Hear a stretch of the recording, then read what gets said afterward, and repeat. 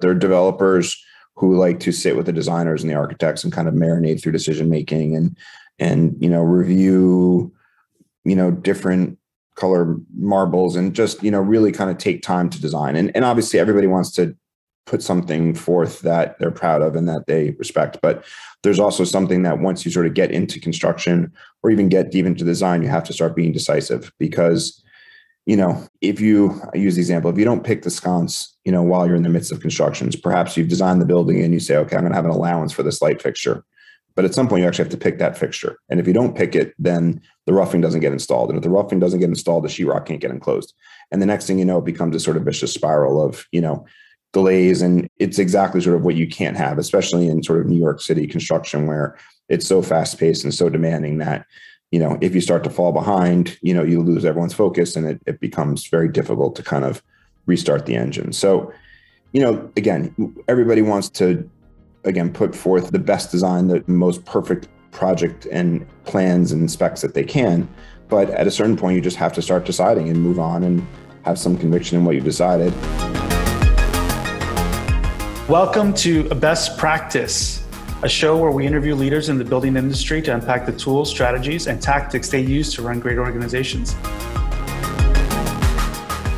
Today, we're excited to be joined by Scott Schnee of SK Development for a fireside chat about how to manage a development pipeline. Father and son team of Abe and Scott Schnee is currently developing over 500 million projects all over New York, with additional projects in the Hudson Valley, New York City, Newark, in New Jersey, all in pre-development. Scott has 15 years of experience acquiring sites and developing projects throughout the New York metropolitan area. He has been responsible for nearly 2.5 million square feet of development, valued at over $2 billion. And with that, thank you very much for joining us today, Scott, and also, as always, Chris. A special thanks to Sarah Lepergolo of Seldorf Architects for connecting us with Scott. So with that, Scott, I'd like to start off just like understand a little bit more of your background. And, I mentioned at the very top, like it's a father and son team. Maybe you can kind of describe that dynamic and what does that look like? Sure. So thanks everybody for hopping on. I'm fortunate enough actually to be a third generation developer. My father started working with my grandfather back in the late 60s as a home builder, predominantly in Queens and in Staten Island, in around New York. I came to work with my dad in 2006. And I think I was sort of fortunate enough for him to have the experience of being the son of a developer. So he kind of knew how to be the father of a son who wanted to be a developer. And I went to work with him in 06. For the most part, just sat and listened for a couple of years. Unfortunately, in 08 and 09, I had no choice but to sit and be quiet because there wasn't a whole lot going on. And then in 2010, we started to get really active again as the economy started to improve. And slowly my father sort of gave me the ability to sort of expand my wings and start, taking bite-sized roles and, bite-sized responsibilities as we went, and fairly quickly was able to sort of step into a role of almost being a project manager on certain developments where I was sort of day-to-day on the construction site and walking the construction site. And I think that's probably where I learned the most, was literally just every day walking the site. We had a couple of partners who were great mentors as well and who were previously in the construction industry and taught me a lot. And I think the fact that my father's background was in the construction side, we came at development from more of a construction background as opposed to a finance or legal background. I really probably spent the first 4 or 5 years going to not only sort of our weekly owner meetings with our consultants and the contractor, but I would actually go to the contractor's meeting with his subcontractors. And I think those were the sort of meetings where you really start to learn the inner workings of how a building gets built, how things can be constructed, what practices are good, what practices are bad, how design works, how design doesn't work, and then also how to be sort of decisive on the development side to make decisions so that the field, the consultants, the architects, the contractors can kind of keep a steady pace. So yeah, and the last 4 or 5 years, I've sort of stepped more into a leadership role in the firm. Scott, when did the focus on higher end architecture come into play in the business? You're working with some of the top tier firms in New York and even outside of New York. Where did that start? Did you bring that in, or was that actually already a part of the business? Yeah. So interestingly enough, so just to take a step back, early on, my dad was focused more on affordable housing. In the late 90s, he partnered with a cousin of ours who had been actively developing, higher end market rate projects in and around Manhattan. And then truthfully, the first two projects that I was fortunate enough to work on, one was a project down in Soho called the Urban Glass House, which was the last building that Philip Johnson designed. And then unfortunately, when he passed away, it was the first project that we did with Annabelle Seldorf, where she stepped in and finished the interiors and the layouts of the building. So, right off the bat, I was thrown into a pretty high level of design and touch points in terms of interiors. And then the other project that we were working on simultaneously was 40 Gansevoort Street, which is an office building in meatpacking. That was one of Morris Adjemi's first ground up projects that he did on his own when he left Aldo Rossi's office. So, really right off the bat, we kind of stepped into high design, high touch point type projects, both on the residential and commercial side. And then unfortunately, prior to sort of 08, 07, 08, we were working on two projects. One was another hospitality project in the meatpacking that was going to be designed by Shigeru Ban. So that was sort of about as high end as you can go. And then we were actually working on two hotels, and then another hotel project in Chelsea that was to have been designed by Raphael Vignoli. So my first four projects sort of out of the gate were all pretty high design, high taste level projects. And I think that was just, we kind of took that and went with it and sort of found our niche. How have you come across these architects? Like someone like Shigeru Ban, how does someone like Shigeru Ban come in front of SK Development? And is it through an RFP process, RFQ? So Shigeru Ban was interesting enough that the hotelier that we were working with on that project had been meeting with Shigeru about doing a Japanese sort of style hotel in New York City. So we actually had a partner that brought him to the table. Vignoli, we actually did do a bit of an RFP process. I remember very well. It was Vignoli, a firm called Asymptote, Morris Adjemi's office, and there was a fourth that I'm now blanking on, unfortunately. So that was more of a four-firm sort of RFP where we almost ran it as like a contest. They each actually came to us with preliminary designs. And we worked with Vignoli and designed a whole hotel that unfortunately just kind of got shelved when 2008 rolled around. I wanted to know about when your business shifted to this more higher end. The product you're delivering is really high end, and you're using these firm partners to deliver it. Like, what changed in terms of first how you built a business model around delivering that product to the market, and then how you shifted your execution model so that you would actually be able to deliver at that quality, not only with the architect, but also in the construction process too, as you're ultimately overseeing that as a developer? Yeah. So, I think a little bit actually started before I actually started the business. When you thought of high design in the 80s and 90s, it wasn't really high design. You can look around and there's a lot of big old ugly condo buildings from the 80s. Obviously everyone hates the term starchitect, but that concept sort of was invented for better or worse around the same time that I kind of went to work in 05 and 06. We actually have a partner. My partner to this day was the developer of the first two Richard Meier towers over in the West Village. And I think, one of the things that happened was the smaller boutique projects where you can really execute that level of design generally are constructed by non-union contractors. And up until a certain point, there was not the quality level in non-union construction where you could even have executed a project like that.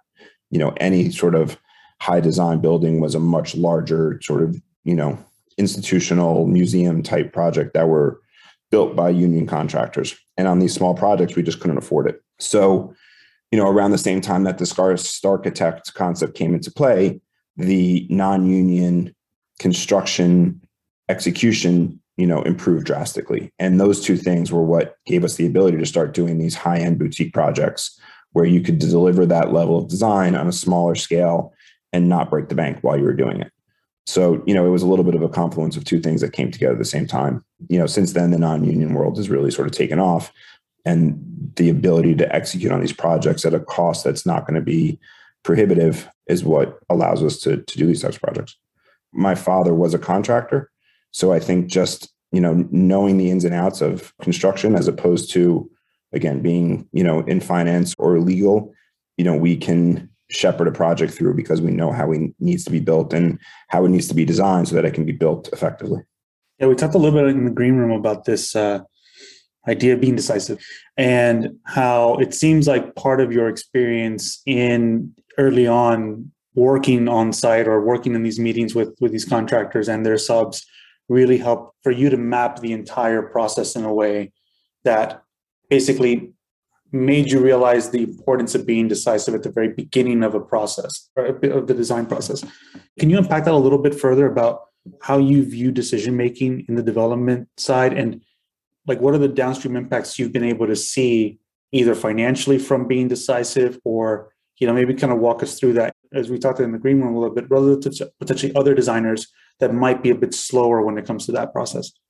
Yeah. So, we talked a little bit earlier. There's usually, I don't want to say sort of two types of developers, all different types of developers, but there are developers who like to sit with the designers and the architects and kind of marinate through decision making and, review, different color marbles and just, really kind of take time to design. And obviously everybody wants to put something forth that they're proud of and that they respect. But there's also something that once you sort of get into construction or even get deep into design, you have to start being decisive because, if you, I use the example, if you don't pick the sconce, while you're in the midst of constructions, perhaps you've designed the building and you say, okay, I'm going to have an allowance for this light fixture.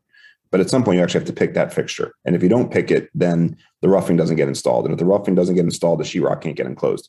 And the next thing you know, it becomes a sort of vicious spiral of, delays. And it's exactly sort of what you can't have, especially in sort of New York City construction, where it's so fast paced and so demanding that, if you start to fall behind, you lose everyone's focus and it becomes very difficult to kind of restart the engine. So, again, everybody wants to, put forth the best design, the most perfect project and plans and specs that they can.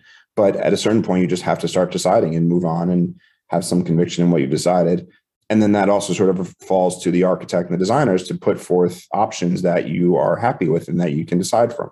If they keep putting things forward that you don't appreciate and don't like, then, the working relationship becomes strained. And when the working relationship becomes strained, the drawings go out slower and the contractor moves slower. And again, it's one train, and sometimes say that developing, again, specifically in New York City, is sometimes like herding cats. And you got to just kind of keep everybody going in the same direction. And, if one person starts pulling in the wrong way, it's very hard to keep everybody going, the right way. Do you find, are there any experiences you've had working with architects that you've been like, oh, wow, I really enjoyed the way this architect was able to provide those options, like in the due diligence process with you, like evaluating what creative direction you want to approach the project in, so that those downstream decisions, they just do a really good job of like knowing what you're going to approve in a sense to expedite that decision-making process? Yeah. So we've been fortunate enough to work with architects often on a sort of a repeat basis. I think in general, we try and give the design team as much latitude as possible, but, right off the bat, and it may even have to do with sort of the location and the scale of a project, sort of to what level you can bring things. That goes into just even selecting the architects. There's certain architects that are better for certain projects and certain locations than others. And if you make those decisions early on, I think the probably best example is we are, as of this week, actually broke ground on a new office building that we're doing in a neighborhood called NoHo with Morris Ajami's office. And before we even could sign and purchase the property, our partner wanted Morris's design to be approved, meaning the design of the actual facade of the building. And I think because it was now our third or fourth project with Morris, he had a very good idea of sort of what we were looking for. He had done an office building for us recently. He kind of knew what direction the site needed to be worked in. And it's pretty remarkable. Within 60 days, we essentially designed an entire skin of a building from start to finish. And again, it was something that he came, we probably did 8 meetings on the design. Every week, he sort of took steps forward, showed us a few different massings, a few different designs, and it just was a very seamless process. And to the point where we then became almost so far ahead, we had to slow down because we were so far, ahead in the design that we weren't ready to actually start building. So it's a good example in that someone that we worked with, that we trusted, if we hadn't been able to come up with that design, we would have been in big trouble. But we relied on him to approach us with, 2 or 3 concepts off the bat. We selected one. He kind of kept working through it and massaged it and created a ball of wax that was, essentially what we're going to be building now. And this was a year and a half, 2 years ago, just pre-COVID. One thing that's firms want to try to do better on purpose is to attract the attention of people like yourself, clients. If you could maybe reflect a little bit on a few of the other service providers, architects, designers that you've worked with, how have you come aware of them and what has sort of triggered you to engage with them like in their own sales process so that maybe they could better understand like where they could work on how they create awareness for themselves or how they can provide more value to you during that sales process? Yeah. So, we kind of come across design firms, in a bunch of different ways. I would say sort of the two or three main ways that we start to interface with different design firms is some we just reach out to directly. If we have an interest in working with them and we've seen some buildings we do, we will literally just almost cold call them. That's probably we do that the least amount of times. We often, we've been fortunate enough to do a number of projects where we are partnering either with existing landowners, taking over projects that maybe have had some issues.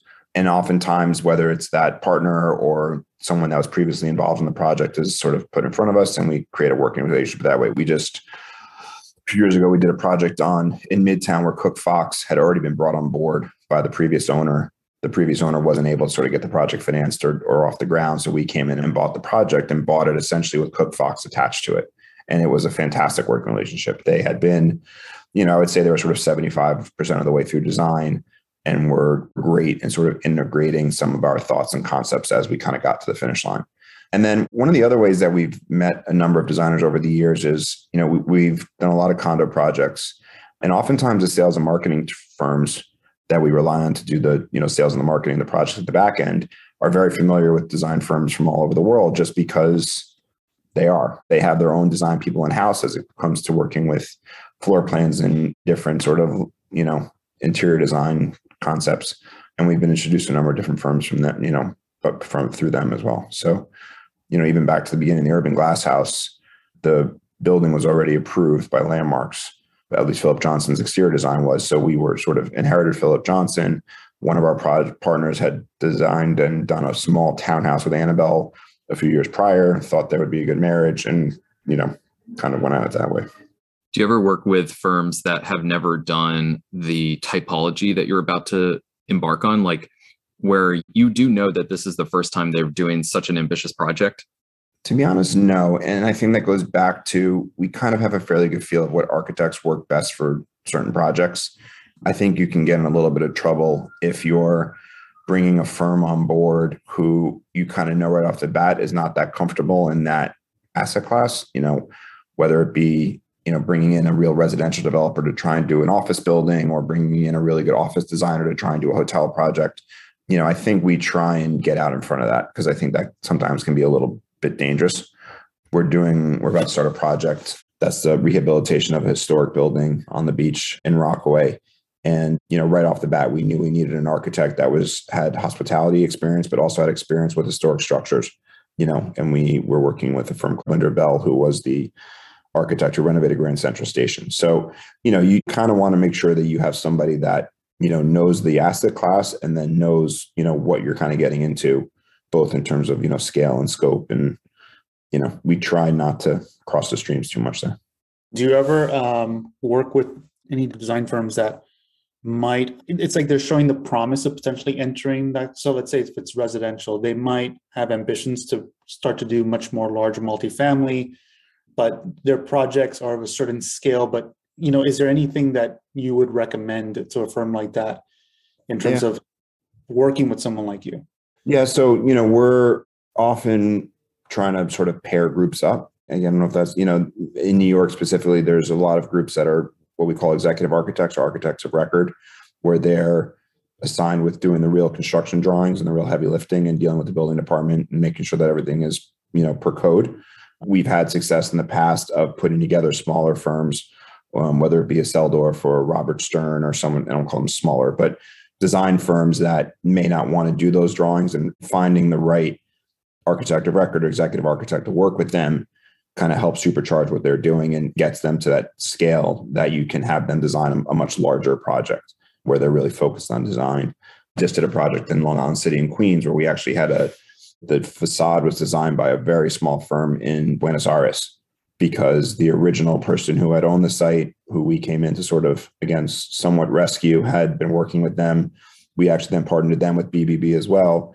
And BBB did the executive architecture, but then also kind of took over on some of the interiors just because it was a little bit easier. So you have the ability to do that, to try and put a smaller firm with a larger firm to help them kind of step up and scale. But it's something you have to, really work through. It's more work for us as a developer when you have a design firm working with an executive architect. You have to make things aren't lost in translation. You have to make sure that submittals from the contractor are being responded to by the proper parties.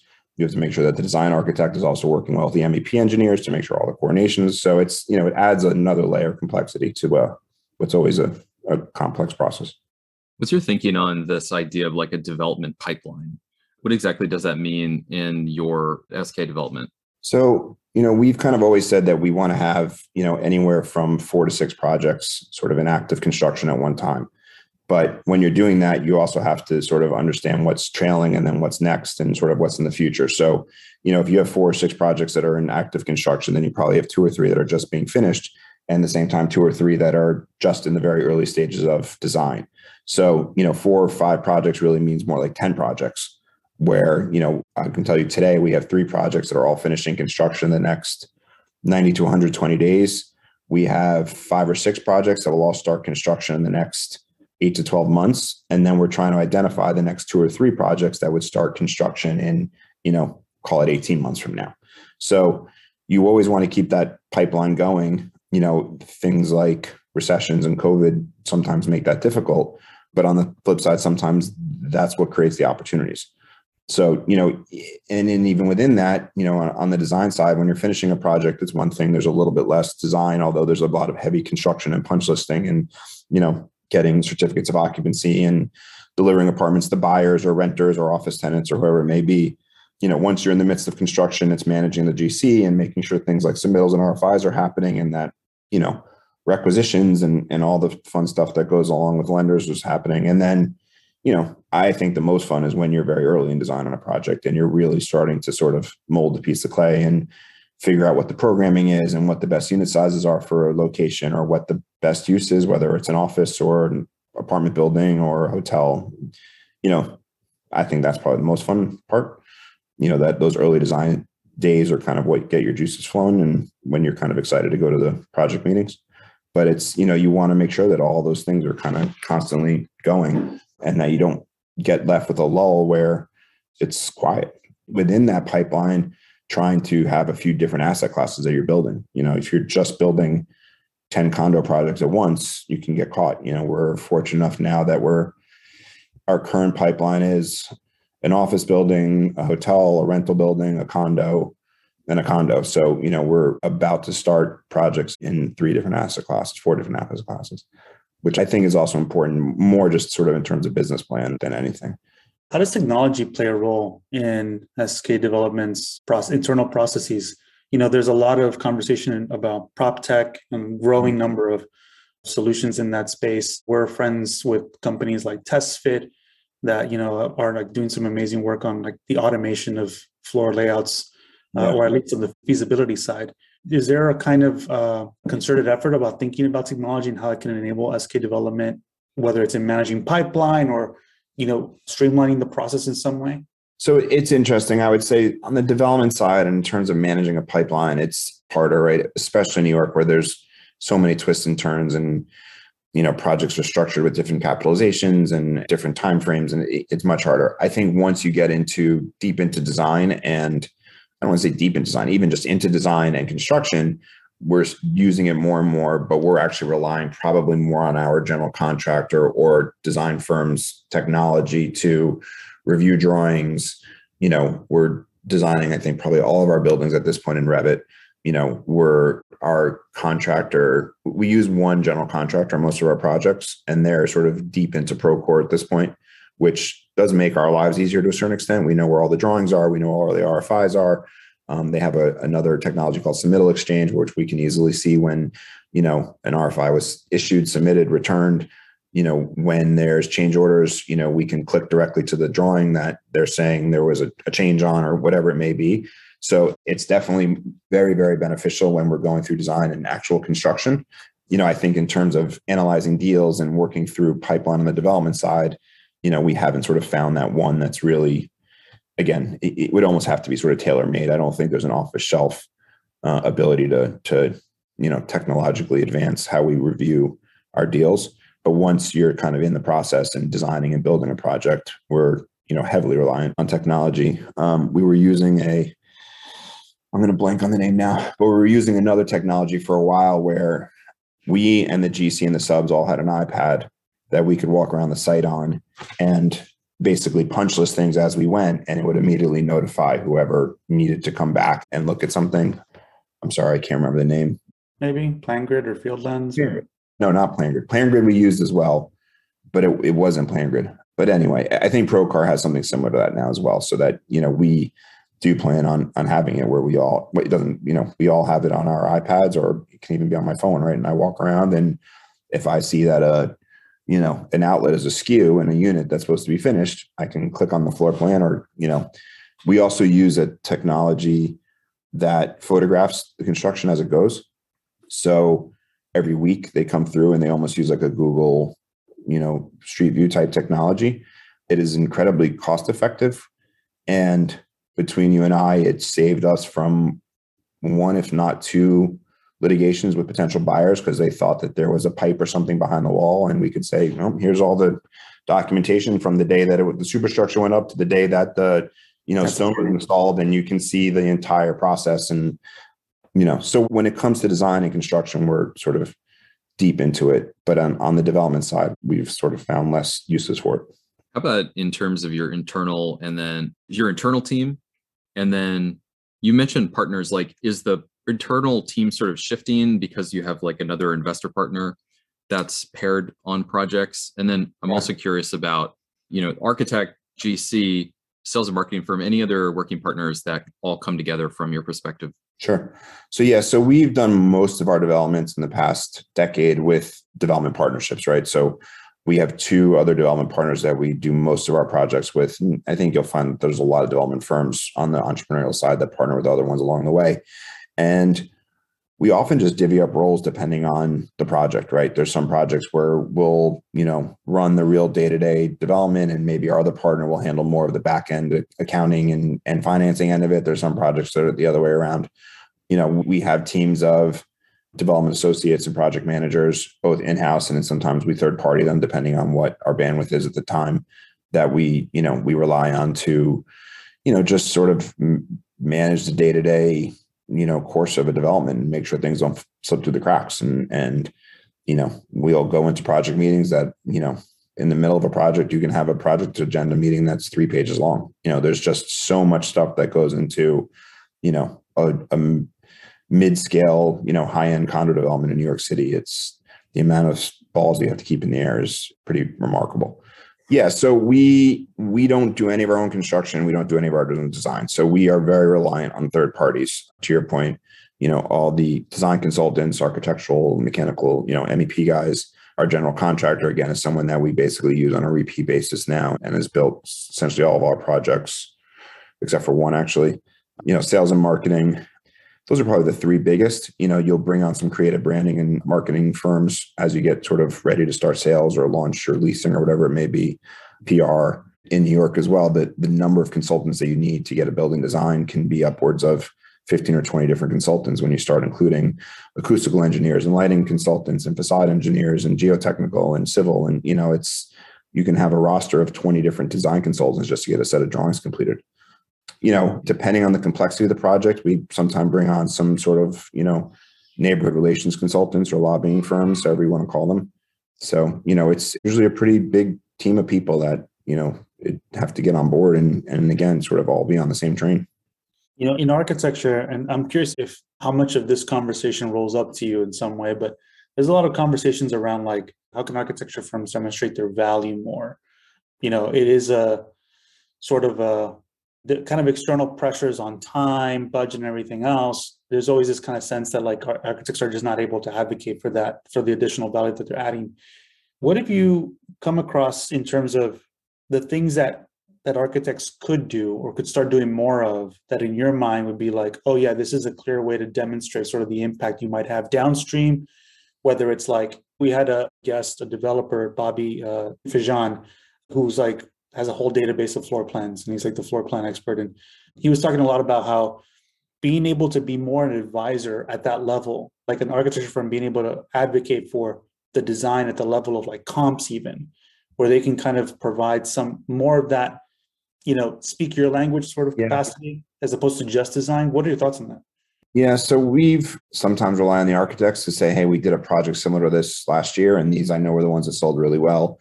One thing that we're doing a project in New Jersey, one of the projects in New Jersey is we're converting a historic office building into rental apartments. And what we're doing there for the first time, and we'll see how it goes, is we're doing a design build where we're contracting the architect and the contractor to basically deliver us almost a turnkey building.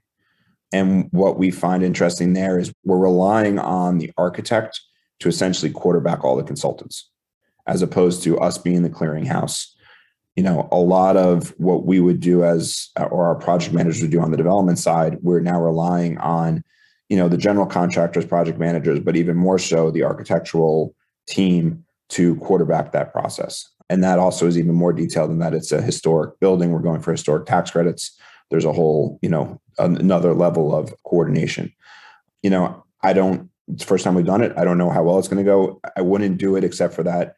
This is the fourth or fifth project we've done with this architect. His name is Ed Rawlings. And again, it's the same general contractor that we've used kind of over and over. So I have a trust level that they're going to do the right thing. But it's also, assuming it goes well, it's going to let me sleep pretty well at night because the concept of change orders goes out the window. There's no one for them to point fingers at except for themselves. So, unless I'm drastically changing scope midway along the way, which is not going to happen, they're as integrated into the development team as you possibly can be. So I'll be interested to see how it goes. And I think in general, and we've had it happen a couple of times where, the senior architect or the project architect, again, it wouldn't be someone like Morris Ajmi himself, but whoever his senior person is, really takes an active role in, reviewing, quality of construction issues and coordination issues, and, takes on a little bit, probably more of a role than they actually need to or scoped to on behalf of the development as a whole, not just me as the developer, but really, babysitting the development to a certain extent. There should be some sort of cross section between architectural and project management. They're so in the project and they're probably the most knowledgeable of what's supposed to be getting built. That would be natural for them to be involved sort of day to day and babysitting the construction.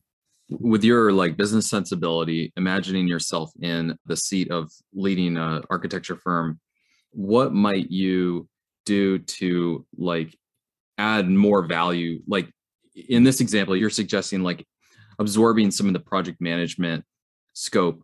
Have you thought of other ways that architects could expand or, rethink their offering to you, whether it be as a partner? That's sometimes where people end up thinking is the best way to be aligned with value creation is on the developer side. In the case you just explained, on the PM side, is there another place that you can imagine where architects could be, more savvy as a business person in terms of a gap in the market?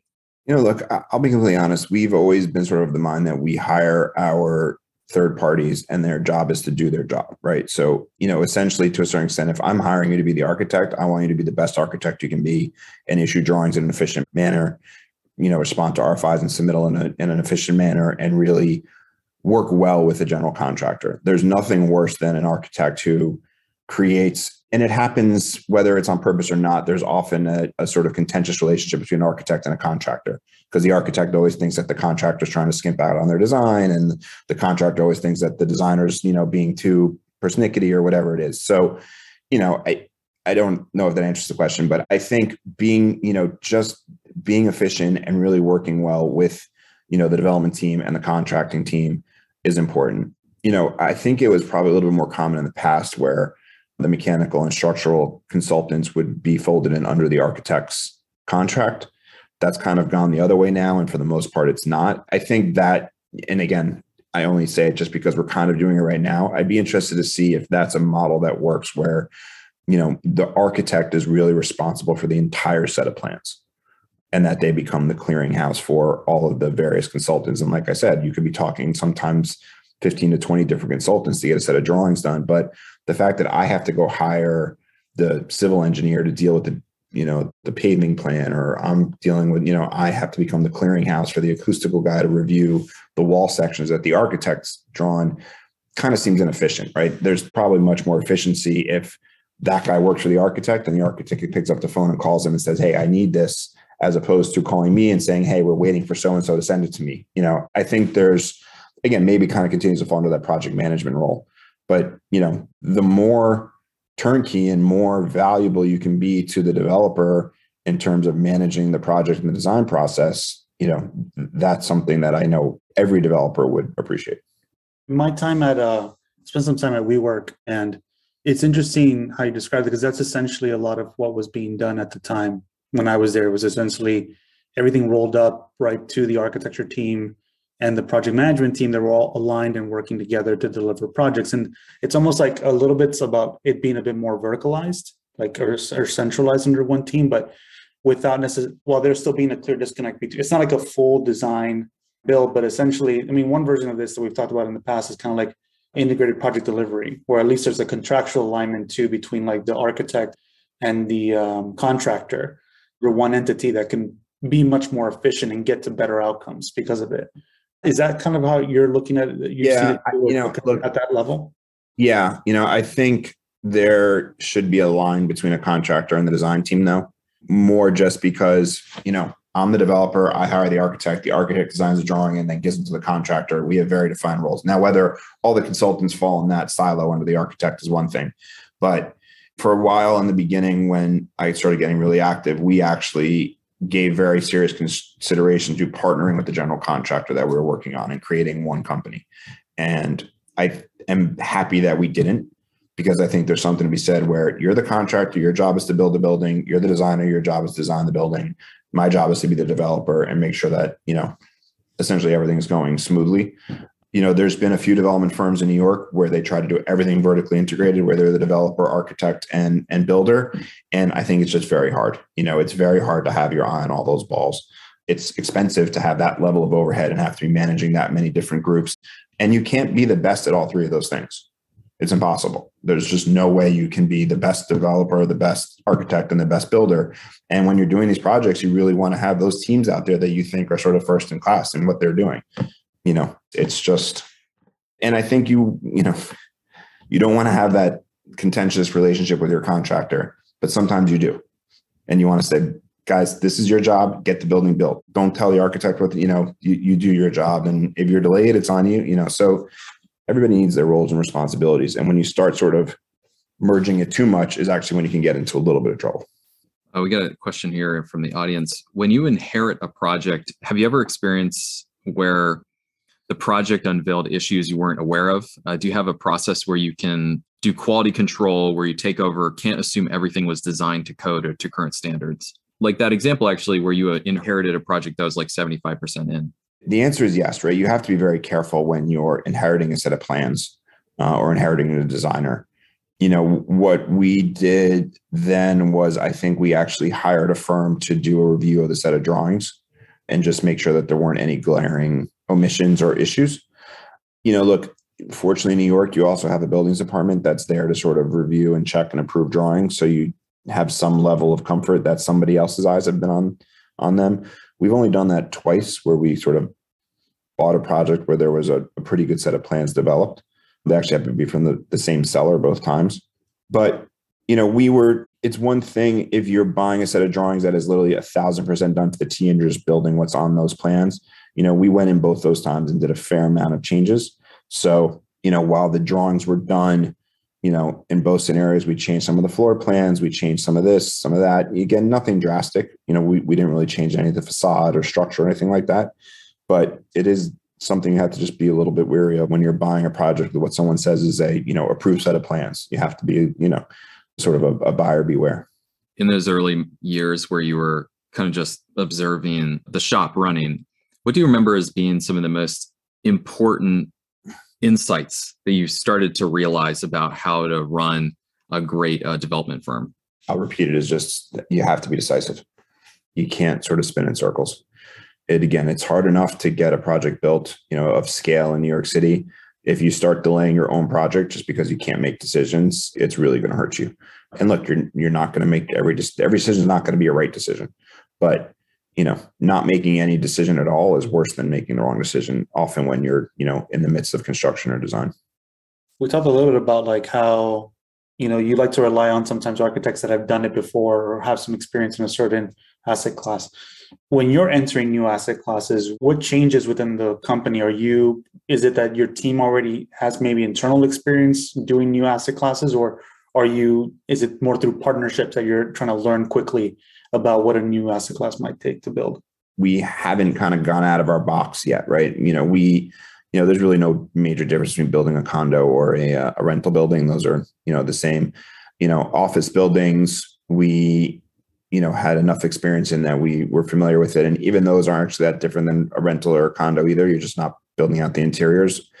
Hotels can be tricky and you really have to have your hand around it because it's the concept of like, as difficult as it is to just build a condo or rental building, imagine having to furnish that entire building and starting an operating business at the same time. We took some lumps. Again, neither project got built, but in 2008, we had two projects that were hotel projects that were in pre-development and just about ready to break ground. We, in both those projects, partnered with other developers who had developed hotels. And I think we would have been foolish to just say we could have done it on our own and figured it out because it's not possible. In the same manner that now, everyone's starting to look at things like industrial and last mile warehouses and all that stuff. And I couldn't tell you how to develop one of those, for $1 million, but I'm sure there's some point going to be opportunity for us to step into one of those deals. And the first thing we'll do is find someone that's done it and say, hey, we got this deal. You want to come do it with us and sort of learn as we go. That's the same with even moving into new territories. We started to look at some projects in Miami and, again, it's a very different process there, right? Different market, different construction, different financing, different everything. So, you don't ever want to say, just, I'll figure it out. Don't worry, I'll figure it out. That's just a good way to get yourself in trouble. So, there's nothing wrong with relying on people that have done it before. You're talking with other potential partners like that. Like, what is that interview process like as you're trying to gauge, like, is this going to be a good working relationship?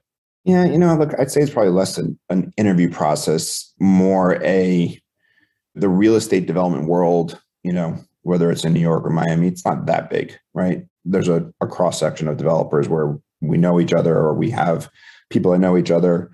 The couple of projects that we've looked at in Miami, I've looked at with, good friends who are doing other projects in Miami. And, it's a little bit of a leap of faith. We haven't partnered before, but, you can usually tell when you're just talking through a project, whether you're looking at it the same way and whether you think about the development in the same way. So it's, those are sort of partnerships that you try and, again, just find other developers who are, in the same headspace that you are and looking at things in the same manner and trying to get the same thing out of a project. The partnership that we've had for the last decade, which, like I said, 3 developers that kind of came together. One is a family member who, my father has known for 65 years. So that was sort of natural. The other one, is a group out of New Jersey that we literally just took a leap of faith on with after 2008, the first site that we found. We had met them through another partner and had lunch and everyone seemed to like each other. And we said, hey, we're going to do this thing. You want to do it with us? And we're now, almost 15 years later and probably 15 projects later. And we've, had a very successful, good partnership. And I don't think that always happens, but we've been somewhat lucky. I'm really curious about, when you describe like last mile and some of these other kind of new, or just like there's a lot of focus now on development in that asset class. And a lot of it has to do with like changes in technology that have really spurred that development on a macro level. Yeah. How do you fold that into your own development process? Those big changes, whether it's like lifestyle changes, like, do you rely on, is it at the sales and marketing consulting level where they're kind of telling you like, hey, this is how things are changing? Is it a philosophy that you internally and your team has about where things are going? Because how long it takes you to build a building in New York, right? Whether it's like 5 years, 3 years, whatever, things change pretty quickly and consumer demand and interests also change and lifestyles change. So how are you, like, who do you rely on for that, let's say that vision in the sense of what certain amenities need to be there in the future, not necessarily where we are today? Yeah, look, for the residential stuff, it's definitely sort of relying to a certain extent on the sales and marketing teams and having them tell you what, other people are doing, what other people are planning. Again, I sort of touched a little bit on previously on like programming, right? I mean, every site in New York and every neighborhood, calls for different size units with different finishes and different amenities and different whatever, right? So it's really just one, kind of having your finger on the pulse of what's going on and understanding those neighborhoods and understanding the potential buyer in that neighborhood and who's going to be buying this apartment and, wherever. The office projects that we're doing, we kind of saw earlier on that there was a demand for these, I'll call them boutique office floor plates in Class A buildings where people almost use these offices like an extension of their own home.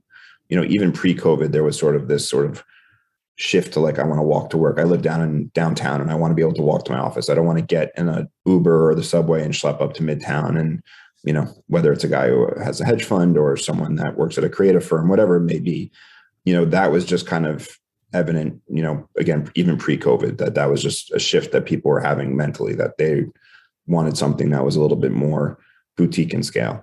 It's interesting when COVID hit, the whole thing was everything has to be touchless, right? I don't want to touch anything. I just want to walk. I want to stand there like this and walk in and the next thing be at my seat.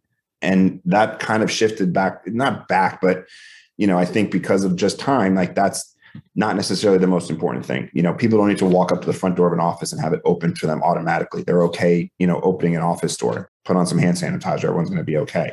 We had it that the elevators are all going to be touchless and that you could get up in your elevator on your phone just by sort of flashing your phone or your key fob or whatever it is. And look, I think those things are still appreciated. And I think if you, work in a Class A office where you're paying a really significant rent, you like that your floor is key fobbed and you can go there. One thing, it's sort of an example, like our project on Bowery, the floor plates are 4,000 or 5,000 square feet, which are nice size, but they're not huge. And what we realize is that most of these are going to be pretty high-end tenants, again, whether in the financial services or family offices. And maybe once or twice a year, they need a full-fledged like boardroom.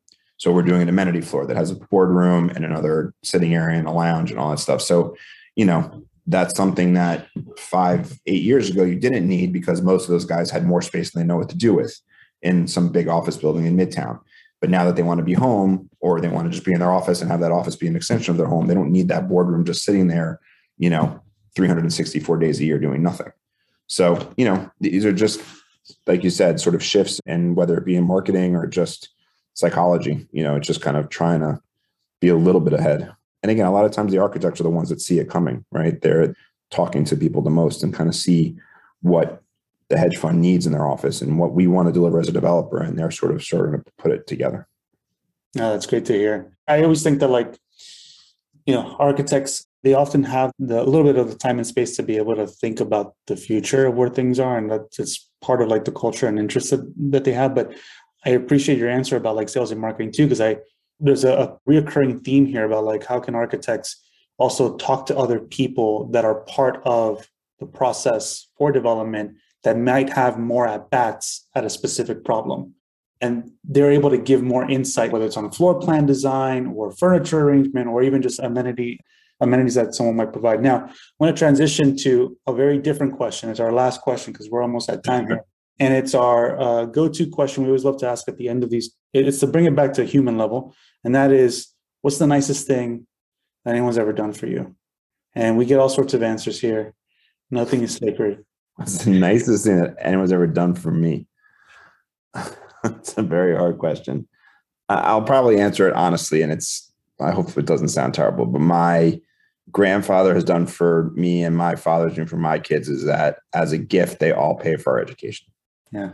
I think it's it's something that we talk about in our family all the time that, I have 8 first cousins. Our grandfather paid for all of our schooling, and now my father's paying for all mine and my sister's kids' schooling. And I just think it's a generation. Wow, that's amazing. Yeah. And it's, I guess it's not something that everyone's able to do, but it's something that they sort of wanted to do. So, yeah, that is very nice.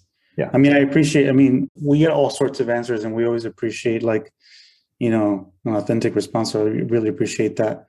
I said, I hope it didn't come off wrong, but not at all. That is something that I think, anyone in that position would probably want to be able to do for their family. I think family is incredibly important, definitely to me. So, but yeah, so I think with that, Thank you so much Thank you, guys. for joining us today. Thanks, Chris, Scott. Thanks for the audience. This has been a really interesting conversation. I hope everyone got some interesting takeaways and insights. I sure did, about the relationship between SK Development and development in general in New York with other firms, and just in general, the ecosystem of players that I think architects need to be more aligned to in different ways to drive better outcomes. So thanks, everyone. Cheers. Okay. Thanks, guys. Well, All right. Thanks a lot, Scott. Cheers. I know. Hey, it's Sylvia from Monograph. Thank you so much for joining us here. At Monograph, we're building the #1 practice operations platform for small to mid-sized architecture firms. Monograph is designed for architects by architects. Over 450 practices are using Monograph today to run the business side of architecture. You can start a free trial or sign up for a demo today at monograph.com. Find out what a practice operations platform like Monograph can do for your firm. Get started at monograph.com. Talk to you soon.